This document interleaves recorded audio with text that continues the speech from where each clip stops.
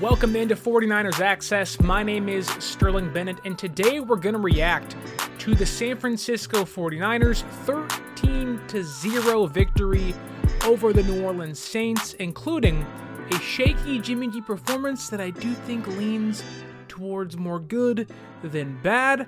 The defense once again proving to be the number one unit in the NFL, and we'll even look ahead at to what the win meant for San Francisco in the NFC playoff picture. But first, we have to discuss the injury news that came out of the game following the Saints victory, or the win over the Saints, and that is the news that Elijah Mitchell is likely going to miss a couple weeks. Now, that could be 2, that could be 4. We don't know the severity of the injury, but he's going to miss a couple weeks due to an MCL sprain.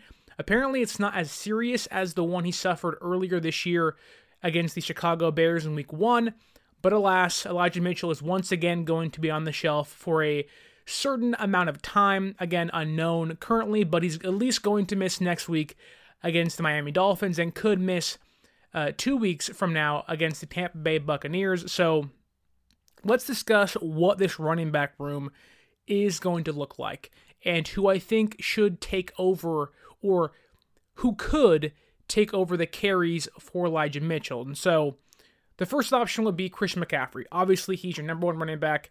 You traded, a second, a third, a fourth, and a fifth round draft pick for him. There's a reason you brought him in. He's going to be your number one, no matter who is in that room alongside him. That being said, apparently Christian McCaffrey also has knee irritation, which again, this was the big hesitation on many people, including myself, where it was like, look, if these guys are healthy, that being McCaffrey and Mitchell, you have one of the most dynamic running back rooms in football, maybe the best outside of the Browns, who have Nick Chubb and Kareem Hunt, at least from a versatility, pass catching and running between the tackles style of offense.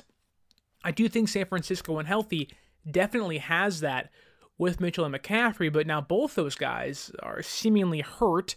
While CMC's not going to miss time from what we know, he might be limited. He might need some time or may take a few practices off. We don't know what knee quote-unquote irritation actually means.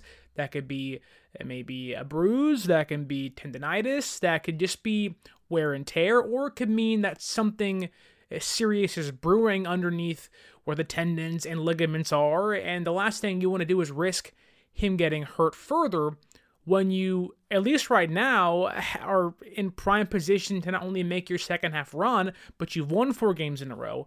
You're the now solidified number 3 seed in the NFC conference, and also now the number 1 in the NFC West after Seattle then lost to the Raiders in overtime yesterday.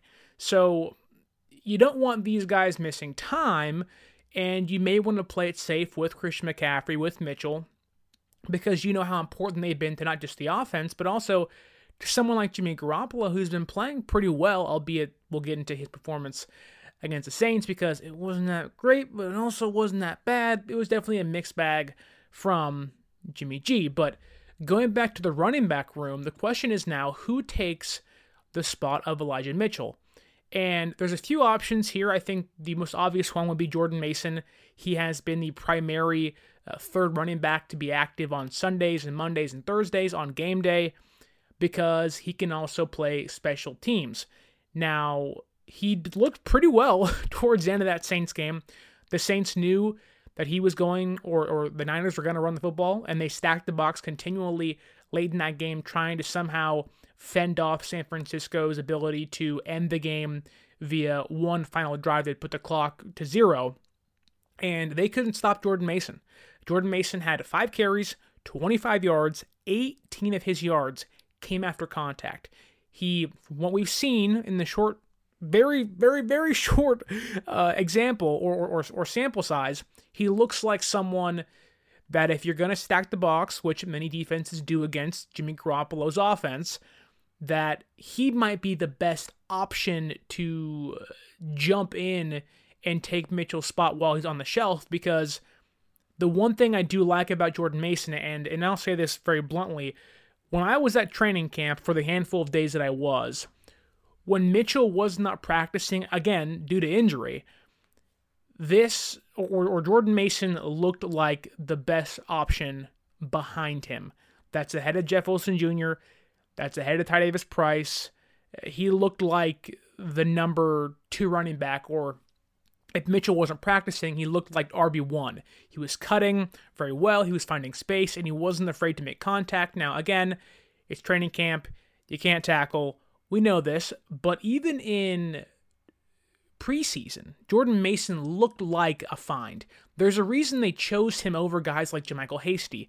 There's a reason they picked him over guys like Trey Sermon, who said, look, we'll just cut Trey Sermon instead. And I think that goes into what Jordan Mason can do on the ground. Now, the other factor in this is that Jordan Mason is 5'11", about 233 pounds. He's much bigger. He's not faster, but he's bigger, and his body can take more hits than the likes of Christian McCaffrey and Elijah Mitchell, who are tough in their own right, but the biggest knock on Shanahan has been the ability to keep the running backs healthy. He utilizes them over and over and over again, and while that can come in handy and has shown to be successful in the past, and even this year, he's also had guys like Raheem Mostert and Matt Breida and Tevin Coleman, guys who are smaller, Elijah Mitchell, guys who are smaller in the room that he's being asked to take, 20, 30 hits a game, and you multiply that by 17 games now. Some guys just can't do that. Now, I think there should be some concern, not much, but some concern with Elijah Mitchell, that you've played 2 seasons, you were banged up all last year, albeit fought through it. Now you've missed the majority of this season, and after 1.5 games, you're already hurt again. That's concerning. Thankfully, I think Jordan Mason might be the prime candidate, and I think will be the most successful if Shanahan does choose him to supplement for Elijah Mitchell. The other 2 options are Ty Davis Price, who the only reason why he has not been active is because of, for the majority of the season, it was Jeff Wilson Jr. being RB1 and Mitchell being RB1. Then McCaffrey got acquired. Then it was McCaffrey and Wilson, but the number 3 back was never Ty Davis Price because he's not good on special teams. And so that kind of left him the odd man out of the rotation. And so now with Mitchell on the shelf, and if Mason's taking Mitchell's spot, Ty Davis Price might find his place back on the game day roster, or off the inactive list, you could say. But the part of me thinks that while Ty Davis Price isn't another 3rd-round miss, I do think in his very, very, very small play time this year, he has shown more spark, more life, I guess more kick in his step than someone like Trey Sermon last year. I do think that Shanahan, who always seems to have this card up his sleeve, might go back to Old Faithful Tevin Coleman. Tevin Coleman this year was someone that kind of came out of nowhere when he signed prior to the Panthers game, and Tevin Coleman shined. He had, 2 touchdowns in that game? You're like, holy crap, Tevin Coleman's back. Now against the Falcons was a non-factor. Then that made San Francisco say, look, let's go get Christian McCaffrey. So I think San Francisco is right now thinking Mitchell may miss 2-3 weeks. And if that's the case, I do think they might find themselves in the middle of a playoff run or playoff hunt. They would rather hedge their bets towards the veteran presence. So I would not be surprised if on Sunday against the Dolphins, it's Christian McCaffrey, it's Jordan Mason, and then it's Tevin Coleman. And I can even be honest with you, I might even say Tevin Coleman might be the number 2 back, because a veteran guy, Shanahan likes people he can rely on. And despite Jordan Mason, who again I would pick to be the RB2, I do think that Tevin Coleman might be more versatile than Jordan Mason in the passing game, pass blocking, and also just knowing the system more so. But at this point in the year, enough can't be said for what fresh legs can do to an offense. Now, Tevin Coleman may have some fresh legs, but Jordan Mason's legs are even fresher. And so when you have someone like Jordan Mason, it's kind of this brute force, just someone that isn't afraid of contact, whose body can withstand that contact. That's where I would lean towards for Kyle Shanahan going forward. And before we get into the Saints game, the nitty-gritty, the play-by-play, how Jimmy did, how the defense played, I do want to bring up this one fact, and it kind of came to light this Sunday when Raheem Mostert, there was an article out with him and Jeff Wilson Jr. discussing their time in San Francisco and how they're looking forward to this Dolphins game on Sunday against the Niners. And Raheem Mostert hinted towards San Francisco maybe trying to rush some of their injured players back. And I do fear that, and I'll be honest here, I do think Raheem Mostert's telling the truth, because we've kind of heard rumors of that. There's been discussion of why San Francisco's players don't just get hurt once, they have a higher chance of re-injury. We've seen it plenty of times, especially running backs. So I do think Raheem Mostert's telling the truth. And Kyle Shanahan told us in 2021 when Mostert got hurt on the first play of the game against Detroit, they thought he can be back in 8 weeks. Well, Mostert then said, no, I need season-ending surgery to protect my career. Okay, that's fine. No problem with it. 2021's in the past. We move on, right? It didn't cost us the season. But I do wonder if maybe, or it seems like that when the team gets banged up, when they're in this stretch of the playoffs, I do wonder if Shanahan and the coaching staff and the training staff say, we need our stars healthy and back on the field. We need you to fight through this. And sometimes players just can't do that. And so I do wonder, and I hope for Elijah Mitchell's sake, they are playing it careful with him. I'm not saying they're being negligent. I'm just saying that I do hope that Mitchell can kind of stand up for himself, or Kyle Shanahan and this training staff have learned from the past and decide to play it safe with him and say, look, if you miss 3 games, it's not going to kill us, right? We have, or hopefully have, Christian McCaffrey healthy if that knee irritation does eventually go away, but also have someone like Tre'Davious Price and Jordan Mason and Tevin Coleman who can hold down the fort while you are gone. And when you do return, you're fully healthy and you are ready to go for this last stretch of the season. Like, losing against the Dolphins isn't the end of the world. Is it a test? Is it a big game for pride? Yes, but it's not the end of the world, especially if it costs you Elijah Mitchell for the whole season rather than 2, 3, 4 weeks.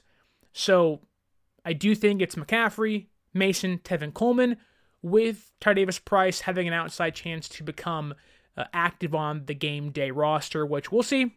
It could happen, but the Mitchell injury does kind of concern me. And also the McCaffrey knee irritation.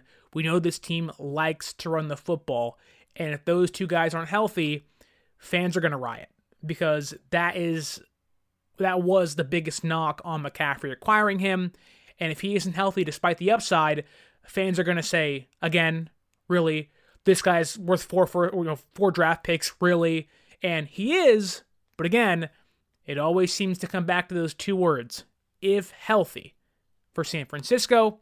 But let's dive into this Saints game, because look, I turned 26 today. November 28th, 1996 was my birthday. I was born on Thanksgiving. And while Thanksgiving was a great celebration, the Giants lost. It was awesome. The Cowboys won, which whatever. But that being said, after the big feast we had on Thanksgiving, hope you had a great one, by the way. It's always a great day to be with family, have a good time. But it's my birthday today. And throughout this entire game, selfishly, I said, I swear to God, if San Francisco loses and gives me a crappy birthday, but honestly, it was a nice way to kind of, tip the birthday hat off and say, look, they got to win near my birthday, celebrate it the right way. That'll make me happy as I have to go to work tonight, right? And spend my day in a nice cold radio studio for about 6-7 hours. So it was a nice way to kind of start the birthday celebration for myself. But San Francisco won 13-0. They're now 7-4 on the season. They're also 3rd place in the NFC Conference, now first place, cemented themselves as the first place team in the NFC West with a win against the Saints and a Seattle loss against the Raiders in Seattle, mind you. So I think this game, while it was ugly, it wasn't pretty. I do think that the defense, while is going to be talked about, has been talked about all year. This is a game where I think the defense now shines. Because it feels like we all know the defense has been good. We all kind of feel like, okay, we know it's the number one unit in football. We get it. But they haven't really had that game where they've been the main cause that we've won. And what I mean by that is when the national media focuses their attention on San Francisco. They lost that primetime game against Denver, but Jimmy G's poor play took the spotlight. When they beat the Chargers, they really didn't get the attention they deserved for how good they were in that game, shutting out Herbert in the second half. Now, they got some attention against the Cardinals, but then that attention turned into Jimmy G had 4 touchdowns. And I'm guilty of that, and I think many other fans are as well, but I think because we live in this small kind of Niner community where maybe it's not small, but we know they're good. So we don't feel the need to discuss them very often. And when Garoppolo has a great game, it's like, well, we haven't seen that very often, so let's talk about that. But this Sunday felt like this was the game the national media finally is giving them credit. Because maybe it's just me, the last time it felt like the national media focused on, outside of that Cardinals game, which again turned into Jimmy G had 4 touchdowns, it was the Chiefs game. And they were banged up, they were hurt. Many players played with limps and bruises and injuries, and they got 40 points put up on them. And that was like, well, they're not real. And it's like, no, that's an unfair assessment. And since then, this unit has gotten even better, despite not even being as healthy as they were prior to that game. Eric Armstead's not playing. Javon Kinlaw's not playing. Mosley is now out for the season. The Niners right now are arguably the healthiest they've been defensively all season, and they will likely get back Kinlaw and Armstead soon. Again, we've heard that for months, but it just seems like they're being safe with those two guys. It's good for them. I would not be surprised if Armstead is questionable this Sunday. Maybe he doesn't play, but I do think he does play against the Buccaneers, which is a great game to come back on. They don't have Fournette currently. That might be the best time for him to come back against Tom Brady, but I digress. Sticking with the Saints game, this game does feel like this was kind of the statement, plant your flag game for the defense. And I do think that despite the offensive unit getting much of the attention recently, my mind just thought of it last night was like, there's a reason Shanahan always wants to defer the football, and there's a reason why Fred Warner always picks tails. Tails never fails, right? And that's kind of the way the defense likes to play, where if they can go out there, they want to set the tone. They want to be the unit that makes the first statement, that punches the opposing team in the mouth first, and they did that. On the first drive of the game, they set that tone. And this is a defense that hadn't really been getting turnovers and takeaways earlier in the year. Like the pick six against the Rams, Hufanga's pick six, that was kind of the last big turnover I can think of that was sparked something or put a game away. Now, the Charger one was the first pick they had in a long time, but this is their third game in a row they've gotten turnovers. They got one against the Chargers, they had a pick against the Cardinals, now they had 2 takeaways, 2 turnovers forced in this game against the Saints, and they came at 2 pivotal moments. Again, enough cannot be said about what it means to a team to punch the other team in the mouth first. And forcing Alvin Kamara to fumble, Fred Warner a huge forced fumble on the first drive of the game, that set the tone of, okay, look, this Niners defense is here to attack, they're here to swarm, and they're also here to kind of end another NFC opponent's season. The Cardinals season's over with. It's done. Cliff Kingsbury's likely getting fired. Now, the Saints a little different, better in team, better in presence. Guys are banged up. We know this. They're likely not going to fire Dennis Allen, right? Or cut Andy Dalton next year. But this is a team now that San Francisco smelt blood early. It's like a pack of lions, right? When they smell blood, it's get the pride going, we're ready to go. Get the pride out, we're going on the hunt. And that's how this defense is, where they smell a team reeling like the Saints of, they're coming in here desperate. They're on their last leg. Let's put them out of their misery. And that's how the defense played all game long. And I like to use the water analogy. It was like, well, not to be gruesome or torturous, it was kind of like San Francisco was waterboarding the Saints' offense. Like every chance they thought they had an opportunity to breathe, it was pouring water over their face and forcing them to suffocate and drown, because every big play they almost made was a penalty or a drop because the opposing defense was getting pressure on the quarterback or they were great in coverage.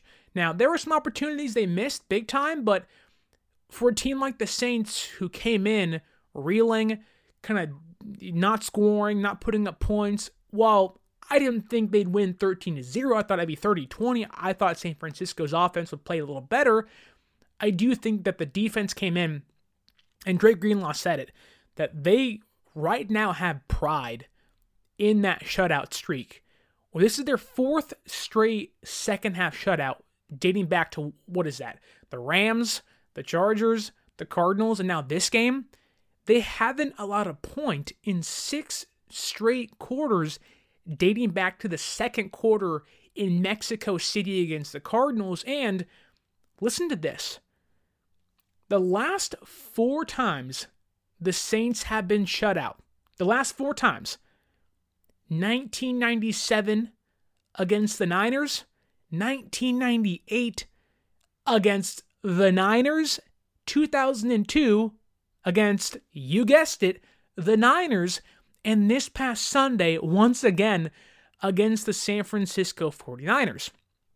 And again, this game just felt like it was an opponent that San Francisco's defense saw could be attacked on all fronts, didn't have the offensive firepower, and they knew they could also end their season. They smelt that blood. It's like Finding Nemo. As soon as Bruce, he's all nice, he's all chirpy, how's it going, Dory? How's it going, Nemo? And as soon as he smells that blood, those eyes turn black and he's on the attack. That's what it was like on Sunday for San Francisco. They smelt blood, the eyes turned black, and they said, we're going to go out there and we're going to attack and put our opponent out of its misery and put the kill shot on the offense. We know they cannot beat us. And even then, the Saints, I believe, had 3 drives that started somewhere in like inside San Francisco's 40-yard line. They got 0 points out of that. Now, one of those plays was a nice challenge by Kyle Shanahan, and then a accepted penalty to push them out of field goal range. They tried. They failed, but like my mind goes to those last couple drives for the Saints, where the last 2 drives for them, they started on their own 12-yard line, marched all the way down the field against San Francisco. They had the ball on the 6-yard line. 6-yard line. And what happens?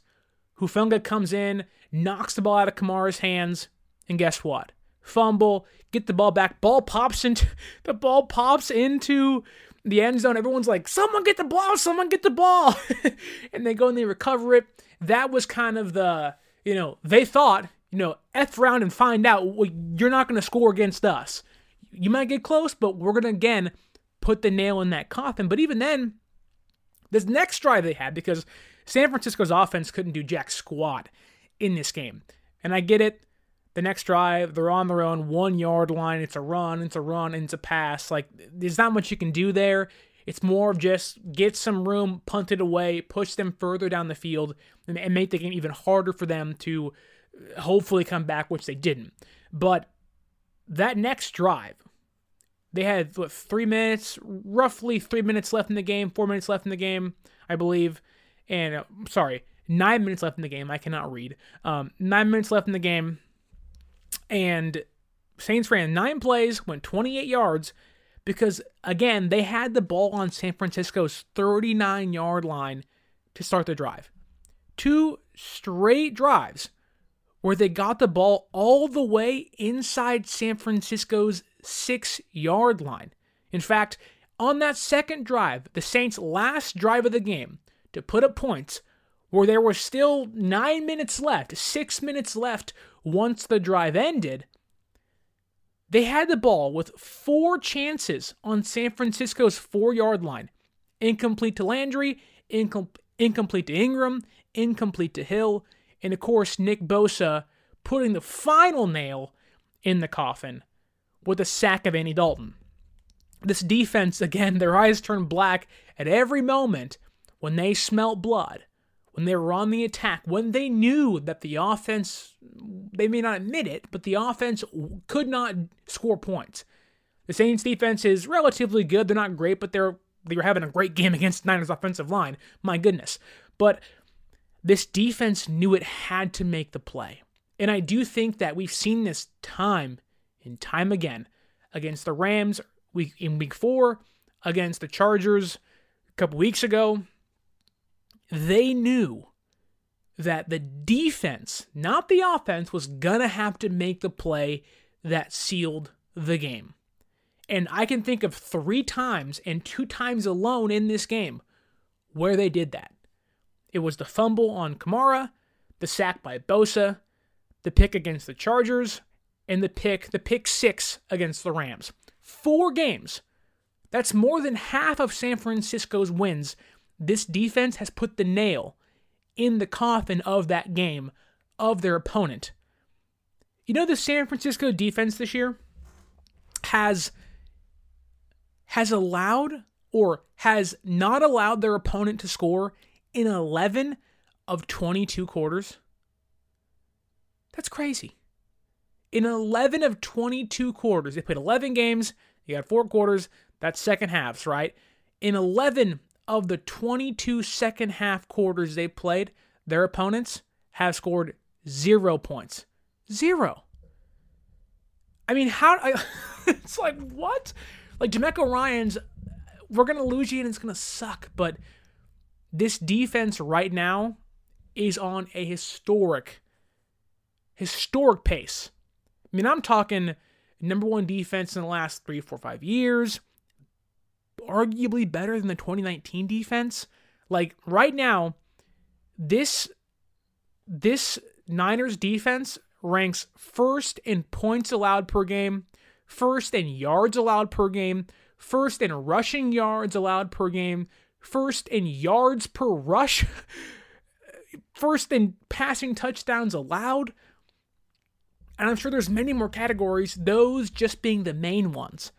This Niners defense, while I do think that if you asked the coaching staff, the head coach, the quarterback, the offensive line, they know their identity is the defense, and it has been. And not many teams can say that with a unit that does it this consistently. Like, take the Broncos, for example. There have been times this year that the Niners defense could have easily done what Mike Purcell did to Russell Wilson this past Sunday. The Broncos are losing. Purcell gets frustrated saying, "We've been picking you up the entire season. Do your job." Whether it's a fumble by the running backs, or Jimmy G, or drops by the receiver, it doesn't matter. This defense has had the opportunity to do that week by week, almost the entirety of the season at certain points. Now, when you're winning, that stuff doesn't happen as often. But my point more so is that the defense they've had the opportunity to be that frustrated at times, to know they're the reason that in over half their games this year, they're winning games. To know that even the Broncos game, even the Bears game, that for the majority of that time, the offense has let them down in those games. And my mind just goes back to the leadership on this team, where it's never, this is your fault. And that starts from the top with John Lynch, and it permeates all the way through to the last guy on the roster. Like, for example, take Fred Warner in the locker room post-game speech this past week. Ayuk's was great, but what did Fred Warner say? It said, the defense was great, the offense did their job. This team knows that it's never about the defense is so great. And again, they've been phenomenal all year. And I do think this is why they don't get the credit sometimes, because they don't have one player on this team that says, yep, that was me, I did that, our unit's great. They don't have a Jalen Ramsey bringing the attention to himself or his unit. San Francisco puts their head down, does their job, day in, day out, week in, week out, and still doesn't, and might finally be getting the respect they deserve. Like Mooney Ward, arguably the best free agent signing, at least on defense. He's the number 1 ranked defensive back in run stopping. He's missed 0 tackles this year in run defense, and he has a 3.3% stop rate. That's the best in football. San Francisco, take Tayshaun Gibson, a guy off the street. He ranks 5th in run defense. There's a reason they can't bench him. And that's someone who I said, you need to put Jimmy Ward back at the safety position because he can't play nickel. Even he's tightened things up. He's learned or relearned, readapted to playing nickel, which he hasn't played since, 2017? And that's what I mean. They don't have this one player that's like me. It's us. And the offense is the same way. Jimmy G, Deebo Samuel, Brandon Ayuk. It's the offensive line was good, which they weren't great against the Saints, but you get my point. They were good. The running backs were great today. The blocking was great. My weapons, my offensive weapons were good for me this Sunday. They did the job. We did the job. It's not about us. And I do think that this world, the media, they give attention to the me. But you know who wins games? The us. And what is San Francisco doing?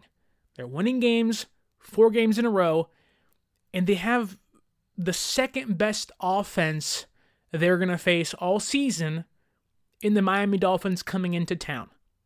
Now, if you ask me, well, Sterling, what's the one area that concerns you about this Niners defense? And I'll say, well, there isn't many. But to be honest with you, I do think the one area they've struggled is 3rd and short. Many people have said it on Twitter, and I can agree that if you can get this Niners team on 3rd and short, you're likely going to convert that first down. Because right now, San Francisco does not have the personnel in or on the interior defensive line to stop a running back like Jeff Wilson Jr., like Raheem Mostert, whoever's playing for the freaking Dolphins on Sunday, or a team like the Buccaneers who have Rachaad White having a great season so far, or even if Fournette's healthy, he's a big-bodied guy. And I talked about it when we previewed the Saints game, that I did not fear Alvin Kamara on the ground. I knew the Saints were not trying to establish the run. And every time San Francisco has lost a game this year because the defense played poorly, the Chiefs, the Falcons, they established the run early in between the tackles. And, well, I'll ask you this. Who are the 2 pieces this team is missing that might be the biggest pieces they're missing? 1, Eric Armstead, and number 2, Javon Kinlaw. Even if one of those guys, primarily you hope it's Eric Armstead because of the history he's had at being a great run defender. If you can get him back, whether it's this week against the Saints or Dolphins, or against the Bucs in a few weeks, this defense is going to get better in the one area, at least this season, they've struggled with consistently. You get back Eric Armstead, someone that and I think right now, and I know it's so much defensive talk, but right now Nick Bosa has kind of assumed the Arik Armstead role, not where he plays on the line, but I do think Nick Bosa is getting double teamed, getting held. He's kind of the premier defensive player on the field, which he is even with Armstead on the line. But Armstead, when he's healthy, takes pressure off of Nick Bosa, Ebukam, to get to the quarterback. And it's impressive that Nick Bosa still has 11.5 sacks, ranks third in football, is on pace for 51 quarterback hits this year, which is by far the tops in the league. He currently leads the NFL in quarterback hits, I think 30, something like that. Like, Nick Bosa's having a great year. But right now, he's being double-teamed at a highest rate in football. He's being held at a highest rate in football. Like, Nick Bosa has kind of assumed the Arik Armstead take attention off the other guy's role. So Ebukam and Menahue and Ridgeway and Givens and Drake Jackson can get to the quarterback. Well, once Armstead comes back, not only is he going to help the defense in run defense in short yardage plays, he's also going to free up Nick Bosa and Ebukam, be able to take on double teams, free up. Again, the more you can get Nick Bosa one-on-one, the better this defense is going to be. Like, there is Armstead's impact, even Kinlaw's impact, it goes much further than just, well, he's better at run defense. No, he can help so many other things happen. Because if Armstead takes up 2 defenders, Kinlaw takes up 2 defenders, then Bosa's free, Ebukam gets free, that makes the quarterback get pressured, he makes a bad play, that gives you turnovers, and it also makes him have to make a bad throw, or it helps the secondary, which I think personnel-wise does sometimes struggle. Like, it felt like in this game, Lenoir was getting chewed alive. He had some good defensive plays, but it did feel like that the Lenoir that we saw against the Cardinals was not the same guy we saw against the Saints, and I don't know why. I haven't watched film on it, but it just felt like that every single play it was a penalty, or whenever we saw his name, not every single play, but whenever we saw his name come up, it was a penalty, or he was getting burnt, or it was a near catch that should have been caught but was dropped. So having some guys like that might be inexperienced, or having guys like Hufanga who like to make big plays, hard hits, it allows them to not have to play in the box as much. It can also give DeMeco Ryans the ability to blitz more. Like, there's so many versatile things that will increase once Armstead and Kinlaw come back. And it might not be this week. But all I'm saying is that this defense, despite being number 1 in football in the majority of categories, might get better.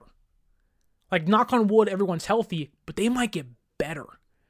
And I do think that right there to me shows, or at least it kind of gives me hope that this defense hasn't played their best football yet, despite this likely being their best game of the season. Like, the offense against the Cardinals last week, that was their best game of the season. I think this week against the Saints, that was their best game.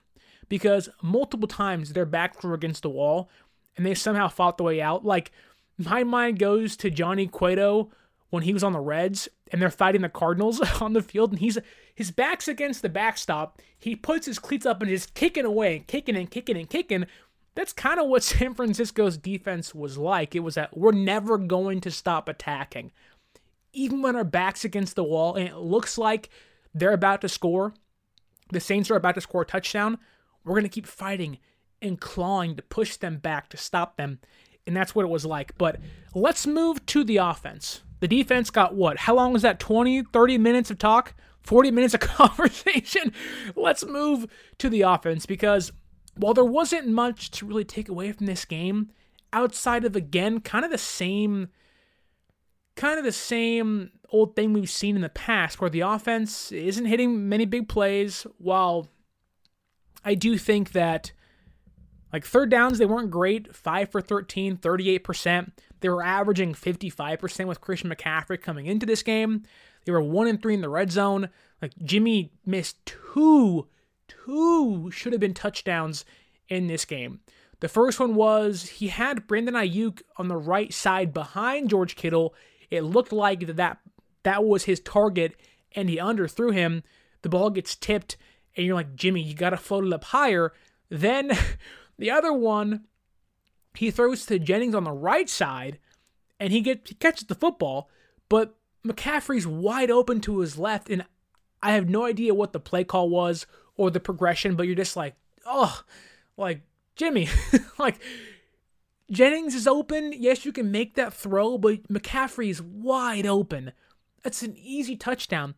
And then his only touchdown of the game, or the only touchdown of the game, it kind of was lucky. While I do think that was a good throw by Jimmy Garoppolo, and even better defense by Tyrann Mathieu, an even better catch by Jauan Jennings, it just felt like that sometimes it's better to be lucky than good. And in this game against the Saints, luck happened to be on San Francisco's side. But I'll just say this, that while the offense did struggle, the offensive line was atrocious outside of maybe Jake Brendel and a really good Trent Williams game. McGlinchey wasn't great. Aaron Banks had his worst game of the season, despite, I believe, Garoppolo not being sacked in this game. Like, it felt like every play Jimmy G was being pressured. It felt like every single play he was escaping the pocket or he was taking a hit. Like, Jimmy G, at one point in this game, it looked like he had hurt his torn ACL knee again. And it wasn't because the offensive line was bad, but and I think you would agree, even if it's Mahomes or Josh Allen or Tua Tagovailoa, you never want your quarterback to take hits because you don't know what can happen. Any play, and especially with Jimmy G, which the reason why they replaced him outside of some play or poor play was because he can't stay healthy. And we already lost a quarterback this year due to injury, getting hit on a running play. Jimmy G, in this game, which he would attest was a dirty play by the opposing defender of the Saints, you just got to protect the quarterback. Every offensive lineman in football will tell you, if that quarterback is standing up straight by the end of that play, I did my job. We did our job right.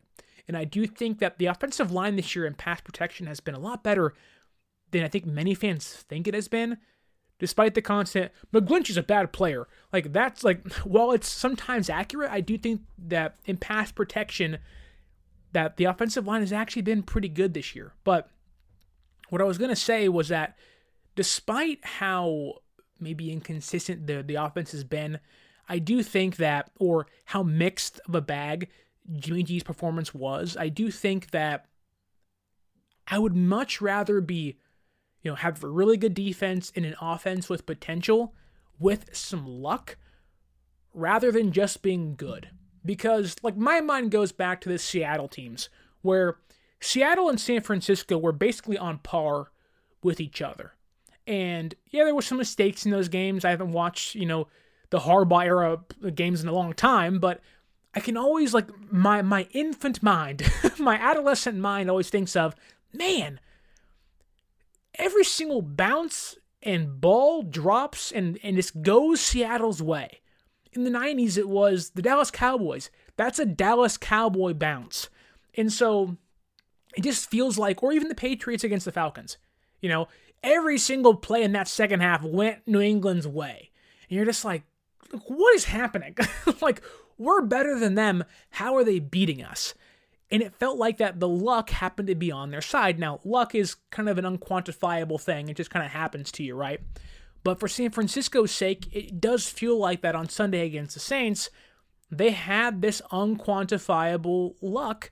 And I think that, despite doing some really good things offensively, it was an overall mixed bag of, he didn't run the ball very well. Jimmy was okay. He made some really nice throws and made some kind of like, what the heck are you doing? Like, you threw that one pick that wasn't a pick, and yes, it was a penalty, so whatever got called back, but you're like, oh, God, Jimmy, like, what are you doing? Despite some of those things, despite me thinking that Jimmy G was better than the stats may say, or fans might have, or the box score might say, and the offensive line not playing well, and San Francisco never really establishing the running game, I do think that sometimes you just have to chalk it up to, that's football. We had some luck. We got the win. And again, the Saints defense, they came in against the Niners with the most sacks since I think week 4 of the NFL season. They were one of the best teams in the red zone and on third down. We knew where San Francisco was going to have to be successful in this game. And there wasn't many times in this game, only 33% of the time in this game, they were good on third down, 38%, on third down, they were good. Like, they were not playing up to par with what they showed in Arizona, but all I can say is thank God for Jauan Jennings. Because I had mentioned it before that Jauan Jennings has kind of assumed the Kendrick Bourne role. Maybe he doesn't dance as much. Maybe he's not, doing all the Kendrick Bourne style of stuff that we want to see or that attracted fans to him. But I do think he is the closest thing energy-wise, clutch-wise. Like, when I was hosting last night on 95.7 The Game, we were discussing the impact he had. And on that final drive of the first half where they scored that touchdown pass, 3 catches, 2 first downs. One of the first downs was on 3rd and 10, and obviously caught that big touchdown pass. Like, Jauan Jennings has been, I don't want to say found money, but when you're a 7th round pick from Tennessee and you were almost kicked off the football team because of behavioral issues, and you have kind of become the de facto number 3 in the offense, on most weeks you are a dog in the run defending category, and it seems like, put it this way, it just feels like that every time you need someone to show up that, you can circle and say, which maybe underrated player is going to have a big game. My mind somehow always trickles towards Jauan Jennings. Now, he isn't a star. He ain't Debo. He ain't Ayuk. He ain't McCaffrey and Kittle, but he is someone that gets overlooked because of what he does isn't always, you can't always put it in the box score. He may have 1 catch, he may have no catch, but he'll have 5 great blocks downfield, opening up space for guys like Debo and Ayuk and Christian McCaffrey and Mitchell and Jordan Mason, right? But it just feels like last year we kind of saw his ascension towards that number 3 player where my mind always takes me back to that Rams game, right? We're down at halftime. We need a spark. What do you do? It's do or die, playoffs or you're out. Win in, you're out. What happens? Debo Samuel throws a touchdown pass to Jauan Jennings. Later close to overtime, what do? Jauan Jennings touchdown. He's clutch. He has that clutch gene in him where the majority of his catches come for first downs or are for first downs on third down. A lot of his bigger games come when things get tight late in games, where when teams are focusing on Debo and Ayuk and Kittle and McCaffrey, sometimes the guy they choose to leave open is Jauan Jennings, and more often than not, he catches the football. Now, he had a dropping problem earlier this year. That seems to be out the window. Like, it does seem like, and Jimmy Garoppolo kind of touched on this in his post-game press conference. He said that Jauan's a big man, and that's something that was supposed to be Jalen Hurd. He's a big guy who can get open in space and can also kind of create separation. And Jauan Jennings in this game, he made Chris Harris look foolish. And Chris Harris, in my lifetime, is one of the best nickel cornerbacks in the last decade. He was great in Denver for a long time.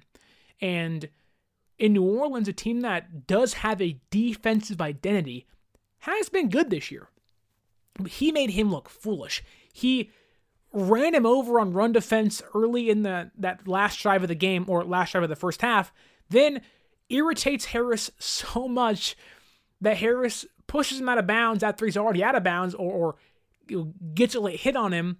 And then Jauan in this post-game press conference says, I don't want to talk about it. It's a little too serious.